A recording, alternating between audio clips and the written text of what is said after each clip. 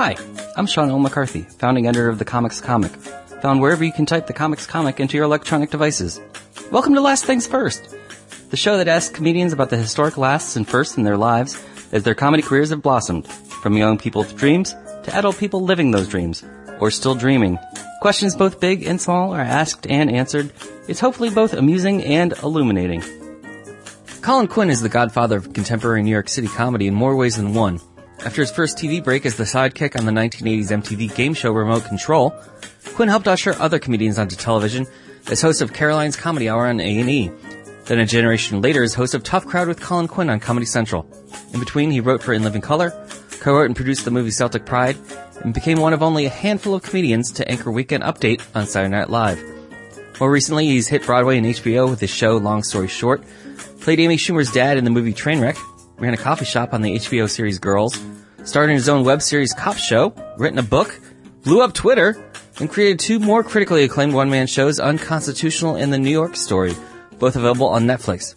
He's just filmed a new TV pilot and is hard at work on his next stage show. So let's get to it!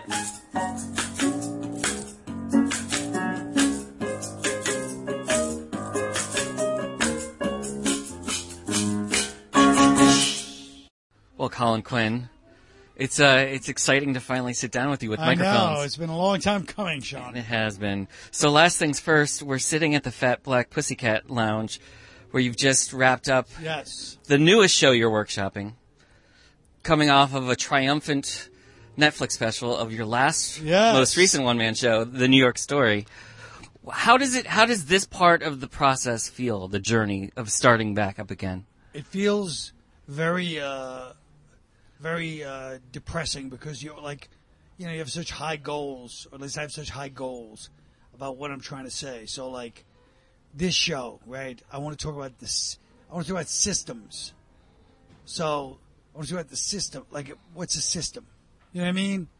So, like a theocracy, like a monarchy. Like, what is a system? You know what I mean?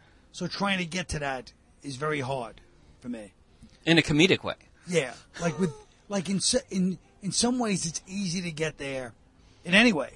But I mean, it's easy to get there with the theocracy because people understand religion that you'll be the middleman for explaining something from God. But it's like you still have to. I mean, put it this way: tonight's the first night I felt good about it, and I've done it probably 15 times.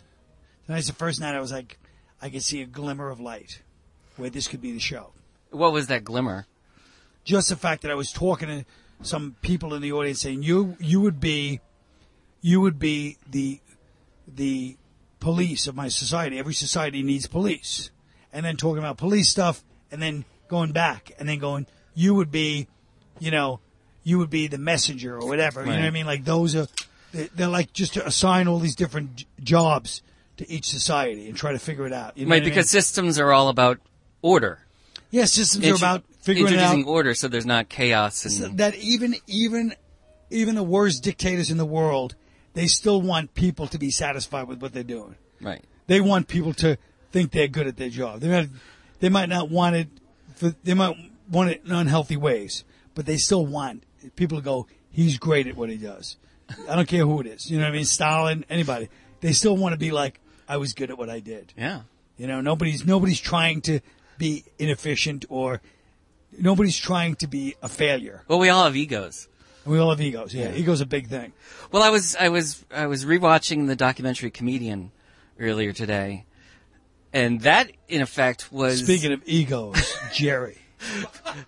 But at the heart of that was Jerry rebuilding from scratch. Yes, an hour. Yes, and you were his consigliere. And at the time, is that how you say that in an Irish Italian way? And at the time, I remember.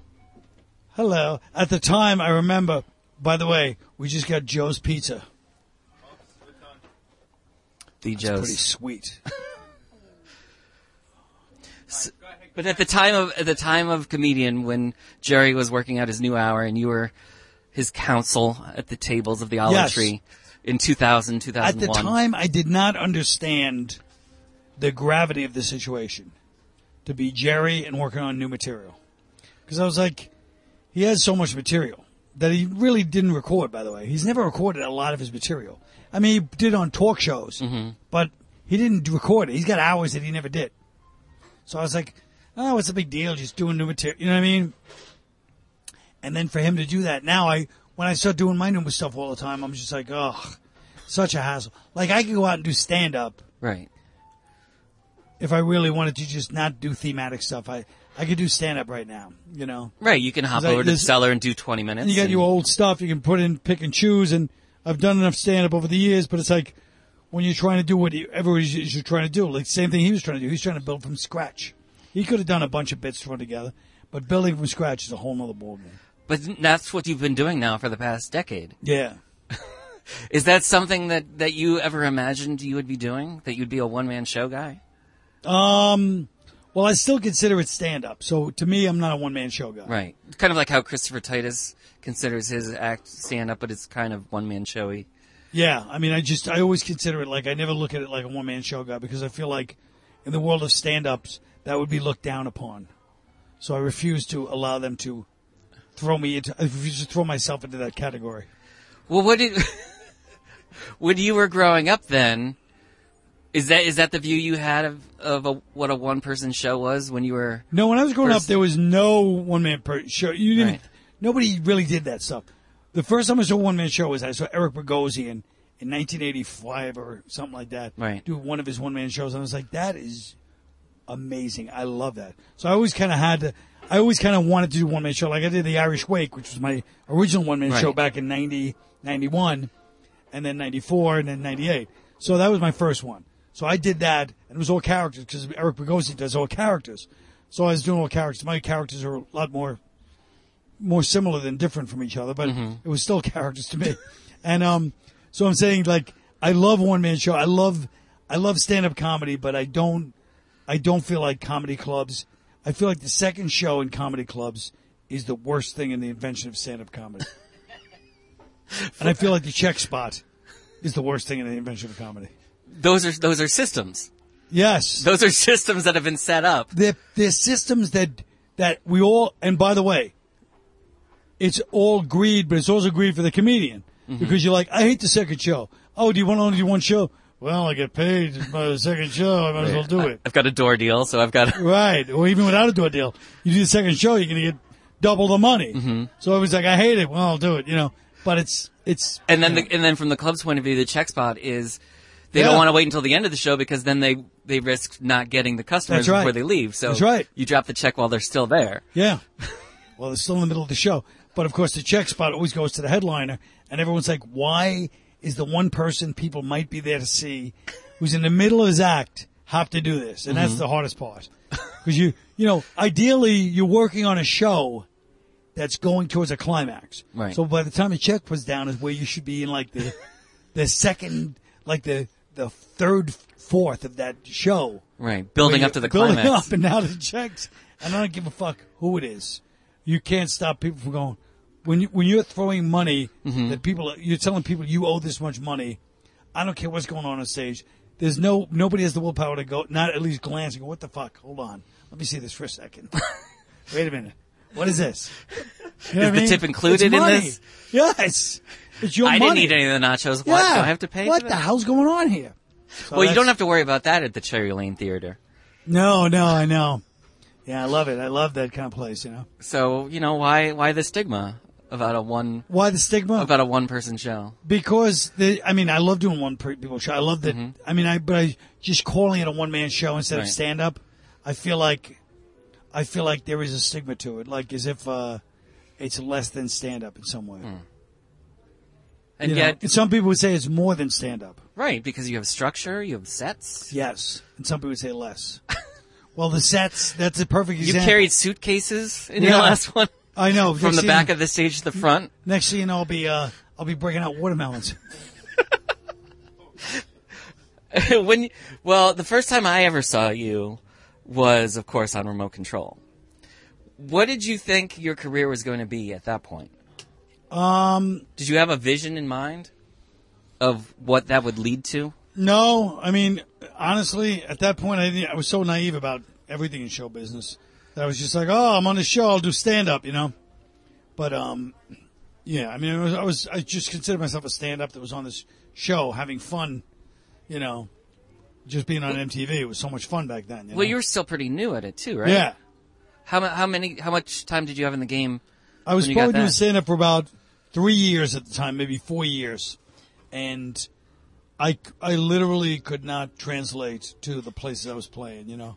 I'd be playing in, like, Iowa and stuff. And it took me a while to really figure out how to do. I could do clubs, but I couldn't do, like, these crazy college gigs, you know. But I was doing some. So it was kind of a weird time, you know. What did the college kids make of you as a young comic? They didn't care. They just wanted to sign. They wanted me to sign stuff after. You know, they didn't care. They're just like, hey, they didn't give a shit.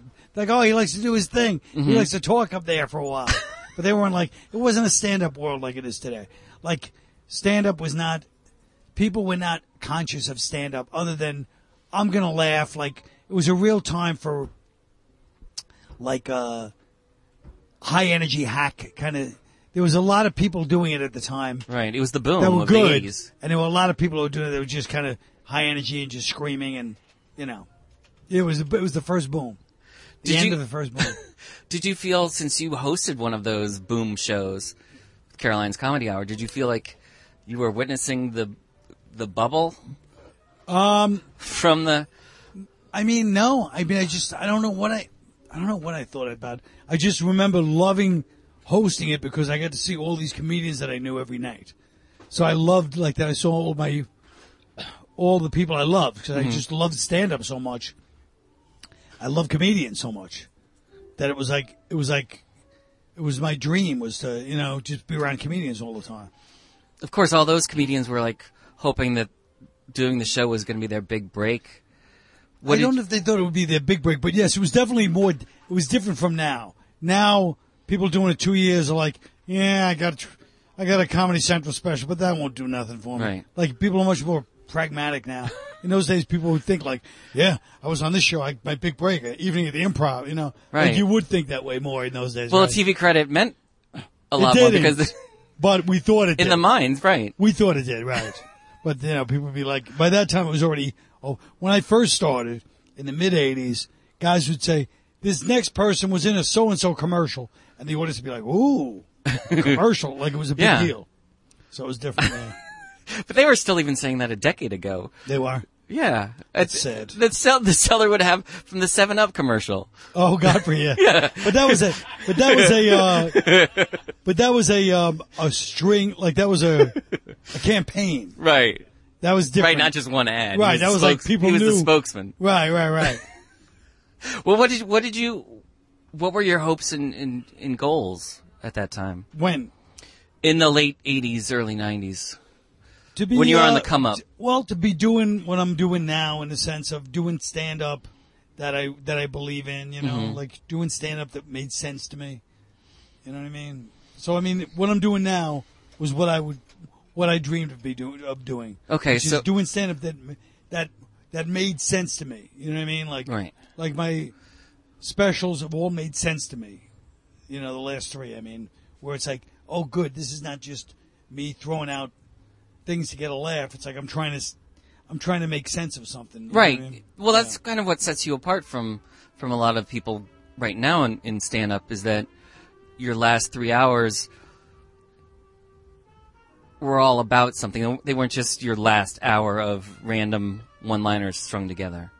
Yeah, to me it's like jazz. I'm just said that because I heard the horn. But my point with the question though originally was it wasn't about getting on TV shows or getting into movies or even Saturday Night Live. That wasn't right. That wasn't the that driving was all, point for you. I feel like for most the comedians, cash and prizes.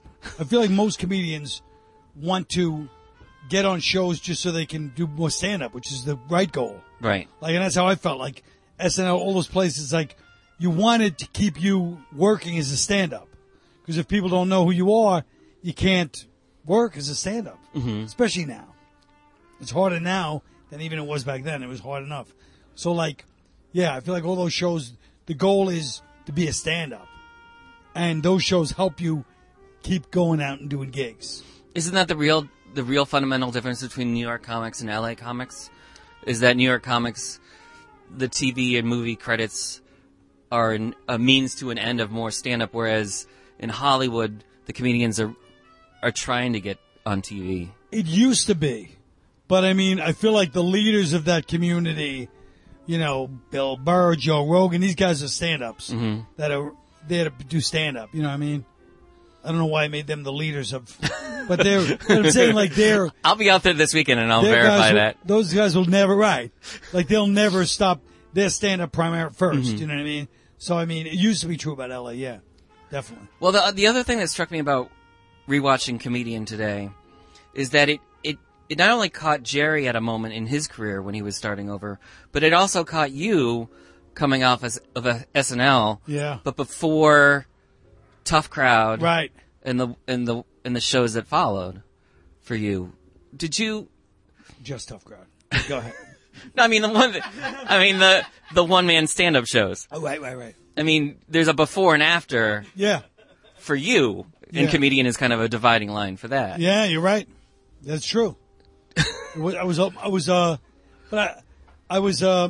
totally obsessed with stand-up at that time too. Oh my God! Hey, it's how are you? The villain of podcasting. Your show or it's my show. The villain of podcasting is here. They said Quinn was doing. I thought it was Quinn's show. No. Where'd you get Quinn? I can't even get it. The villain of podcasting. Yeah. Sorry, Kevin Brett. I would do your show. What am I going to... So I have to get on there and get skewered? Do I have to go through Gage to do it? I saw Kevin Brennan on the subway coming down here. You did? I made the mistake of telling him I was coming to meet you. Kevin, what subway are you guys on? We were on the F train. The villain of podcasting. Well, he actually leads me to another question I had for you, which is, it seems to me that a lot of the comedian podcasts that are out there really kind of owe a large debt to Tough Crowd. In terms of getting, I don't know, but I like hearing it. In terms of getting, I'm not going to say no. In terms of getting 2 or 3 or 4 comedians together to talk smack on microphones and send it out into the world. Yeah, I mean, I think Tough Crowd definitely was a bigger influence. It was a big influence in comedy. Right. I don't think it was a big influence in society. It was a big influence in comedy.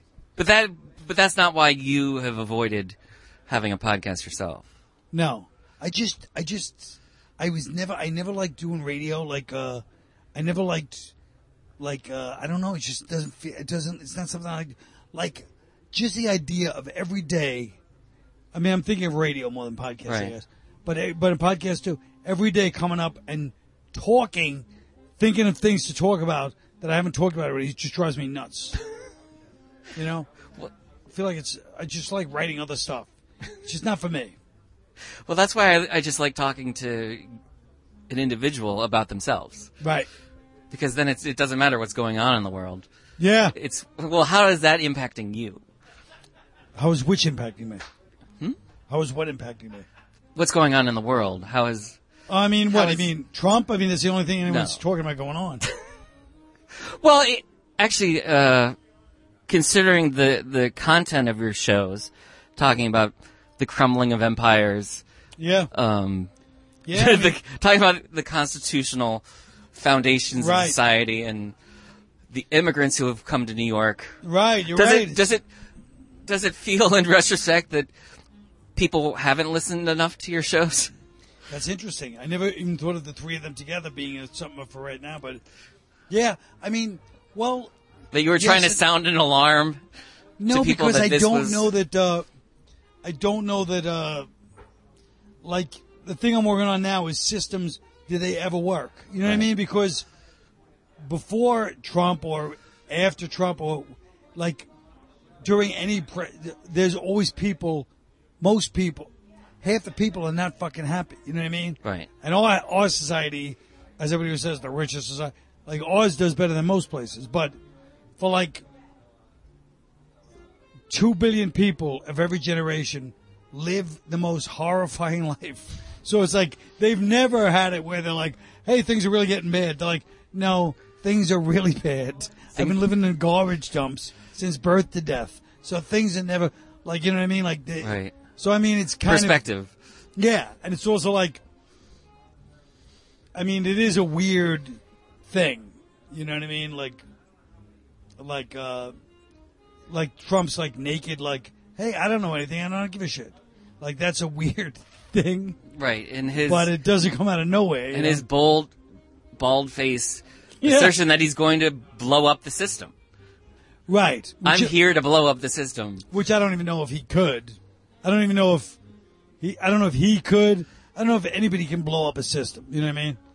I guess if anybody could, he could. But I mean, but it's a strange time, but it's right. You know, I mean, we'll see where it goes. It's a strange time. It's strange. Yeah, and as you know, one of the things that I love most about hanging around with comedians versus regular people, I won't say civilians because then that gets us closer to the war talk, but comedians have always been the ones who've spoken honestly, or at least what they believe is the truth. Yes. And not kind of hidden from it under the guise of small talk about the weather. Right. Yeah. Comedians are the ones who really get down in the dirt and say this is what's going on. And sure. I mean, that's kind of where the genesis of Tough Crowd came from, was the fact that people at that table were not holding back. Right. No, exactly. About anything. And that was a lot of that credit I give for keeping that alive to Patrice O'Neill and Nick DiPaolo, because I always say these two guys, everybody was so honest in many ways, but these two guys have nothing. They have no charm. So they had to be funny because nobody was ever, you know, like most comedians are like, I'm going to laugh. That guy's charming. She's got something about her. Right. That's me. Nobody looked at those two and go, that's me. They're like, what the fuck? So they had to be twice as funny to really get people on their side. Or to get people to even stay seated at the table. So I felt like they had a certain, you know, but there were so many people on there trying to be real. And I mean, to my own pat on the back, my rules of Tough Crowd, which nobody, even these dumb comedians, never realized. But I kept saying them every day. No applause from the fucking crowd. Norton noticed a lot of these. I said, no applause. If somebody says something you like in the crowd, you can't applaud. Right. I said, no, I didn't let them applaud when I came out. I said, I want to fucking hear applause. Either laugh or boo or whatever, but no fucking, I agree with you. Right. Either you're laughing at them or not. So I stopped the applause. And, Bill Maher hasn't done that. The other ones I forget. Was that? Bill Maher hasn't done No. that. That show is full of applause. Is it? Yeah. I don't go for applause at comedy. Either you're laughing or not. And the other thing I forgot. But they were important. So now that you've got the hang of this version of Colin down, what keeps you going in terms of like building this new hour? Well, what's the driving force? The driving force is I always feel like there's got to be a way. Like now I'm trying to do this thing about systems. So I'm saying if I could really understand systems and do this, that could be funny, but like, you know, something where I figure like I'm always trying to figure shit out. Like with the Constitution, I really wanted to figure out the Constitution for myself. And then with New York Story, I wanted to figure out like how I could tell people, guess what? When I grew up, these ethnicities were the way they were, and I want to be able to say it. And it was funny, and it wasn't fucking offensive and racist, and I want to be able to say it. And then with long story short, I was like, how does the world keep messing up? How do you keep having the same results in every culture? Right, how do we keep repeating? So now I'm doing the systems thing, and I'm trying to do that without repeating long story short. You know what I mean? Like, that's the only problem, is it could be repetitive. So was it just coincidental then that from long story short to unconstitutional to New York Story that you were narrowing your focus from the world to America to New York City? Well, then, yeah, I was going to do my next one was going to be Irish Wake, which was about my block. Right. And bring that back. So then I could really narrow it, you know what I mean? And then just end with one just inside your head? Yes.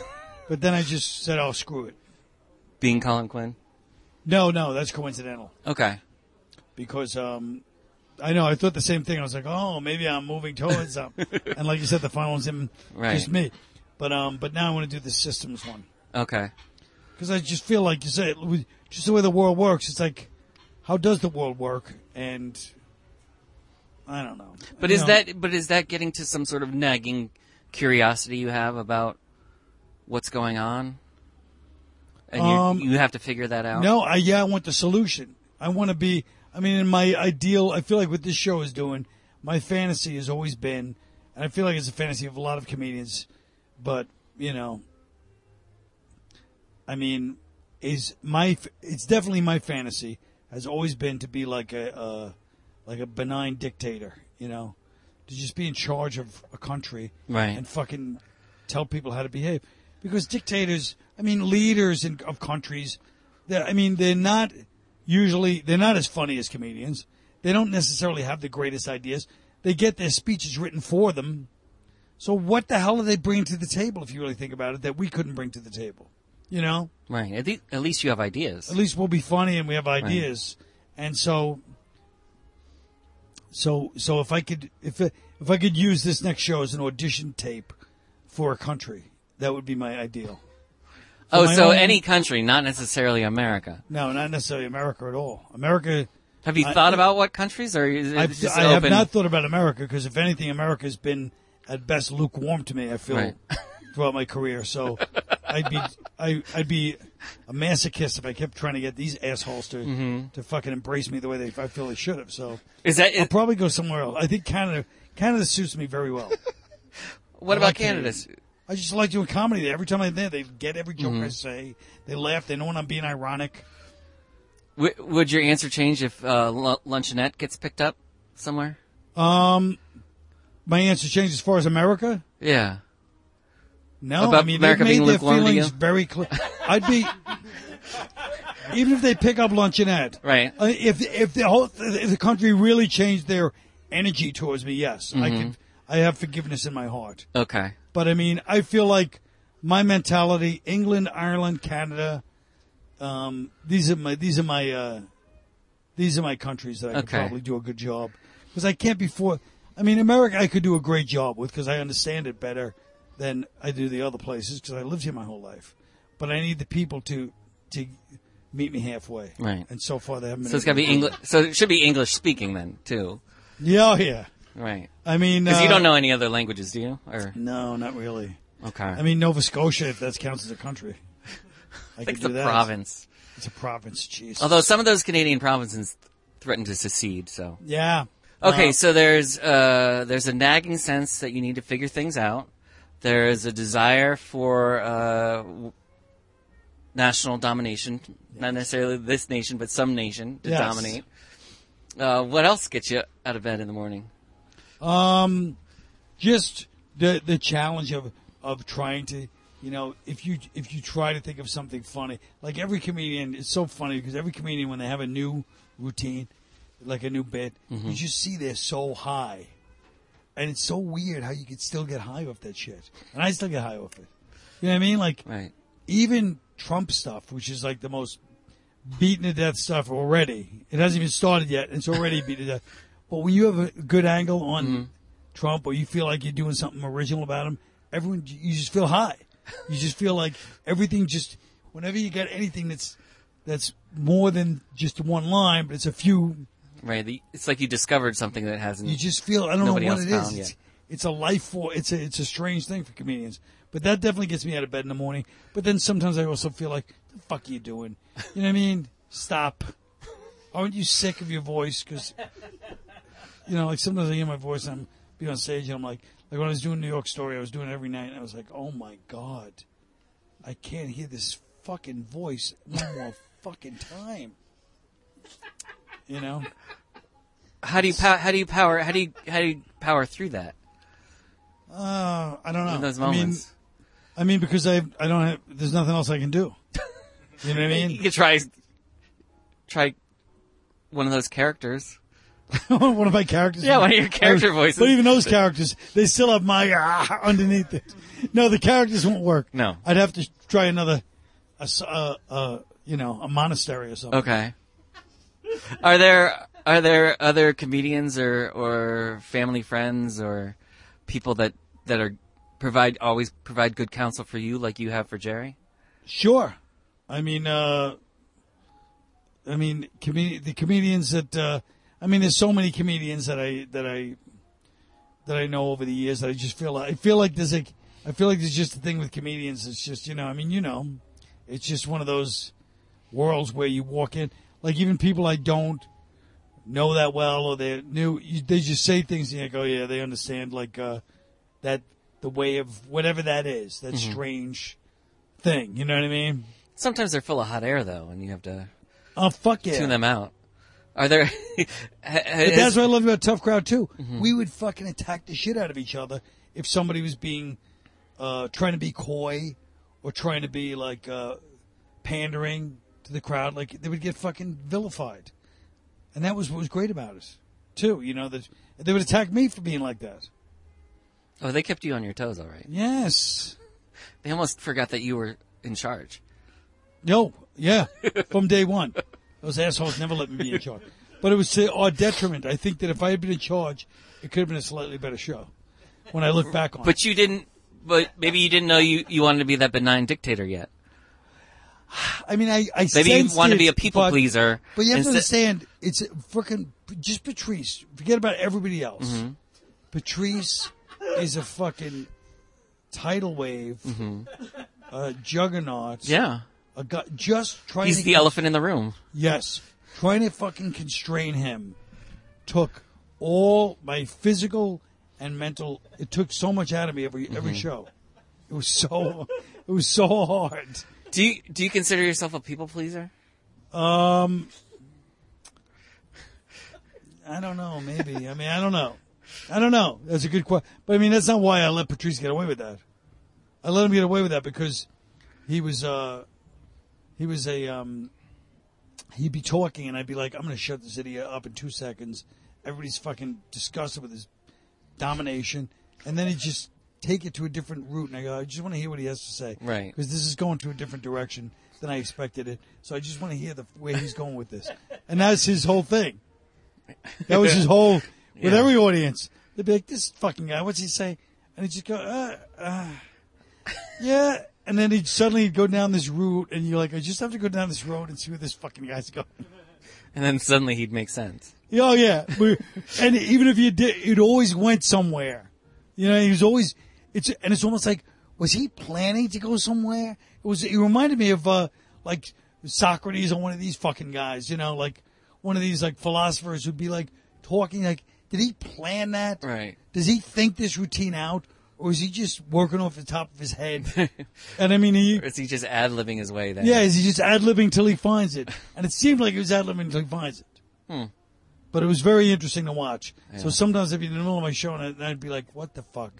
I just let this goddamn idiot dominate the show again. And he did it all the time, but I couldn't help it. Has there been anyone recently who's said something that's kind of opened your eyes like that and made you rethink? There's so many people in comedy that do that. The question is, can you do that for more than 20 minutes? Mm-hmm. You know what I mean? Like, I know I can watch any comedian and go, Jesus, that's great. There's hundreds that I can watch and go, that's great. Right. But can you do it for more than 20? You know what I mean? Like, for 20 minutes, I can watch anybody and say, that's a great comedian. What about just in terms of life advice, though? Has anybody said anything that's made you go, that makes me rethink how I was operating on a daily basis? Not from comedy. Other places. Okay. But I mean, well, what did they say that really struck a chord recently? No, I mean, it's just like what you just said at the beginning of this is what it all comes down to me. Ego, ego, ego. That's a fucking thing, daily thing. Ego. Like we talk about the world and ego, but it's for individuals too. Ego. Like that's the biggest. That's why, like, it's such a big thing. You always hear that in all these philosophies and Buddhism, death of the ego. But it's like, oh no, it's serious shit. You know what I mean? Right. How can you be the same person here in the upstairs lounge where there's 6 people versus downstairs with 60 people versus on Broadway with 600 people? Right. Can you be that same person? Yeah, but I mean, it's just in general. I mean, just in general, it's like trying to make that, trying to keep it from becoming like you want to be the same. You want to cross over on both ways. So you don't want to just be, you don't want to be like too casual in real life if you don't feel that way either. You know what I mean? Like, I don't want to be too laid back. I want to be, you know what I mean? Like, you want to be, I don't know. It's hard for me to articulate, but well, that's what I find myself, especially over the course of the last year, asking myself as someone who's narrowed my focus from journalism to entertainment journalism to comedy journalism over these last several years. Right. Well, if the world's going to hell, what is my purpose now? Is it still to talk about comedians, or of course, or is there some other way for me to be part of the solution? But unless it's like I always say about, like, I mean, unless you're a boxer or an NFL player, your anger is not going to do you any good. You know what I mean? So it's like your anger works. Whatever your thing is, you got to work the world through that angle. You know what I mean? Like, right. You can't like even though I would take the benign dictator job in a second, in a heartbeat, if I may say, and even though I think I'd be great at it, I don't realistically think. I mean, probably 1% of me thinks there's an outside shot it could happen, but 99%, I'm just going to try to do comedy and be as much of what I think comedy should be as I can be. You know what I mean? Right. But I mean, because if I focused on, let's say I said, I'm going to be a political thinker, right, and I'm going to give you people my thought, I'd be mediocre at best. Because I haven't really studied, I'm not really in the system in that way. You know what I mean? Right. So my opinions, that unless they're filtered through the prism of comedy. So if I give you my political opinions filtered through funny comedy, then they'll be good. But if I give you my straight opinions and I start trying to lecture or preach to people, there's people that really know their shit, called in politics, right, that have studied all of it, and they know what they're talking about to a degree I never would. So if I have to filter everything through the prism of comedy for it to be good. And if I try to step away from that, it's going to be mediocre. I could pull it off maybe, but it's not going to be good. Well, I was going to say, I mean, the New York mayoral election is this year. Are you kidding me? It's this year? Yeah. Again? De Blasio is up for re-election in 2017. So, but I don't want to be the mayor. I mean, that's too. As a native New Yorker, though, that's a place to be a benign dictator. It's a little too democratic for me. But you're right. I honestly could start with New York City. I feel like if everybody in New York, it's an island, Manhattan. I feel like if everybody watched New York Story, I'd win. If everybody in New York had to watch it, right, as my campaign. Maybe for all the debates, I just come out and do a routine from it. Right. Like I work it into a routine. And every answer would be a 5-minute chunk from the show. I'd be like, Bill, you're half Italian, half German. It's funny. Bill, your wife is black. It's funny. Bill, you live on 11th Street. When I was growing up, a lot of Puerto Ricans on 11th Street, and that's my only chance. But then I have to be mayor. I mean, I don't like democracy. I want to be a dictator for a reason. I don't want to be an elected official. We have to go out and be like, hey, folks, what do you need? And it's like, no, I'll tell you what you need. Here's what you need. Okay.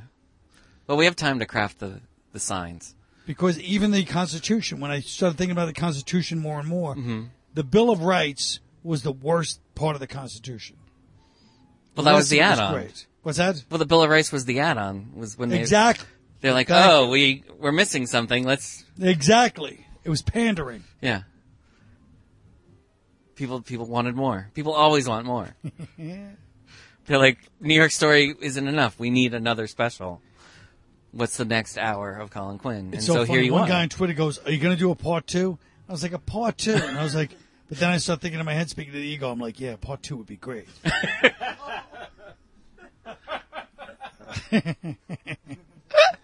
Since you guys can't see in the podcast, Sean literally almost doubled over with laughter.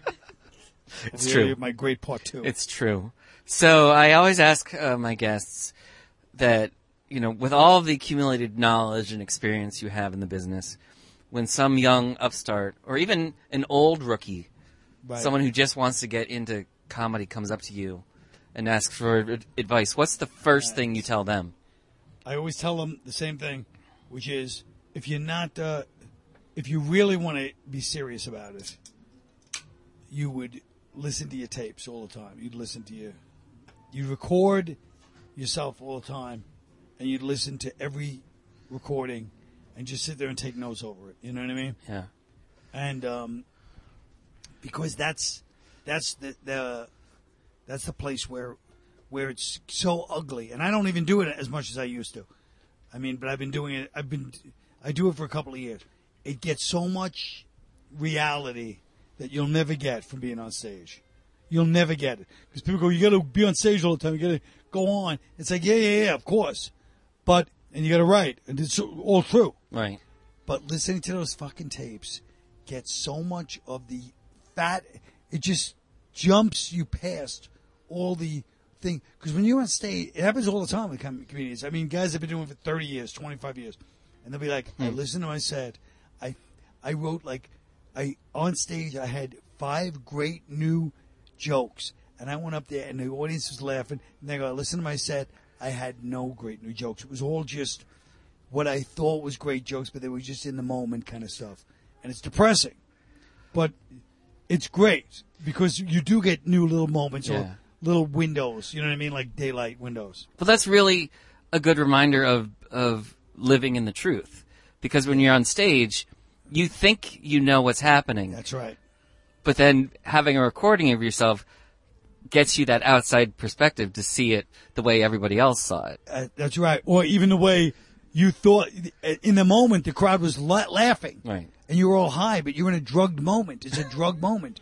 So you're all like, ah. And it's a moment like somebody just happened to be doing something and you did a joke that seemed like it was about, let's say, it was about the election.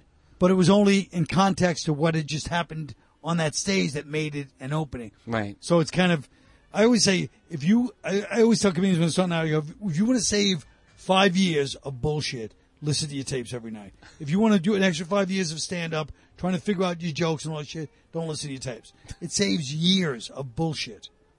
Well, I'm glad we recorded this, so Me too. I can go back and listen and save myself a lot of bullshit for future episodes. So thank you so much, Colin. I really appreciate it. Great.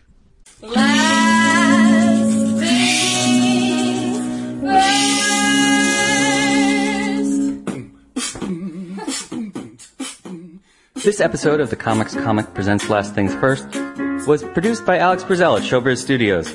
Theme music by Camille Harris and Shockwave, logo by Giggle Chick. Please check out my website, thecomicscomic.com, for more interviews, reviews, and comedy news. Become a paid subscriber at patreon.com.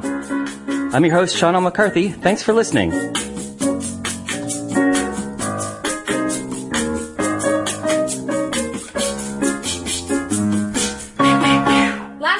Last things first.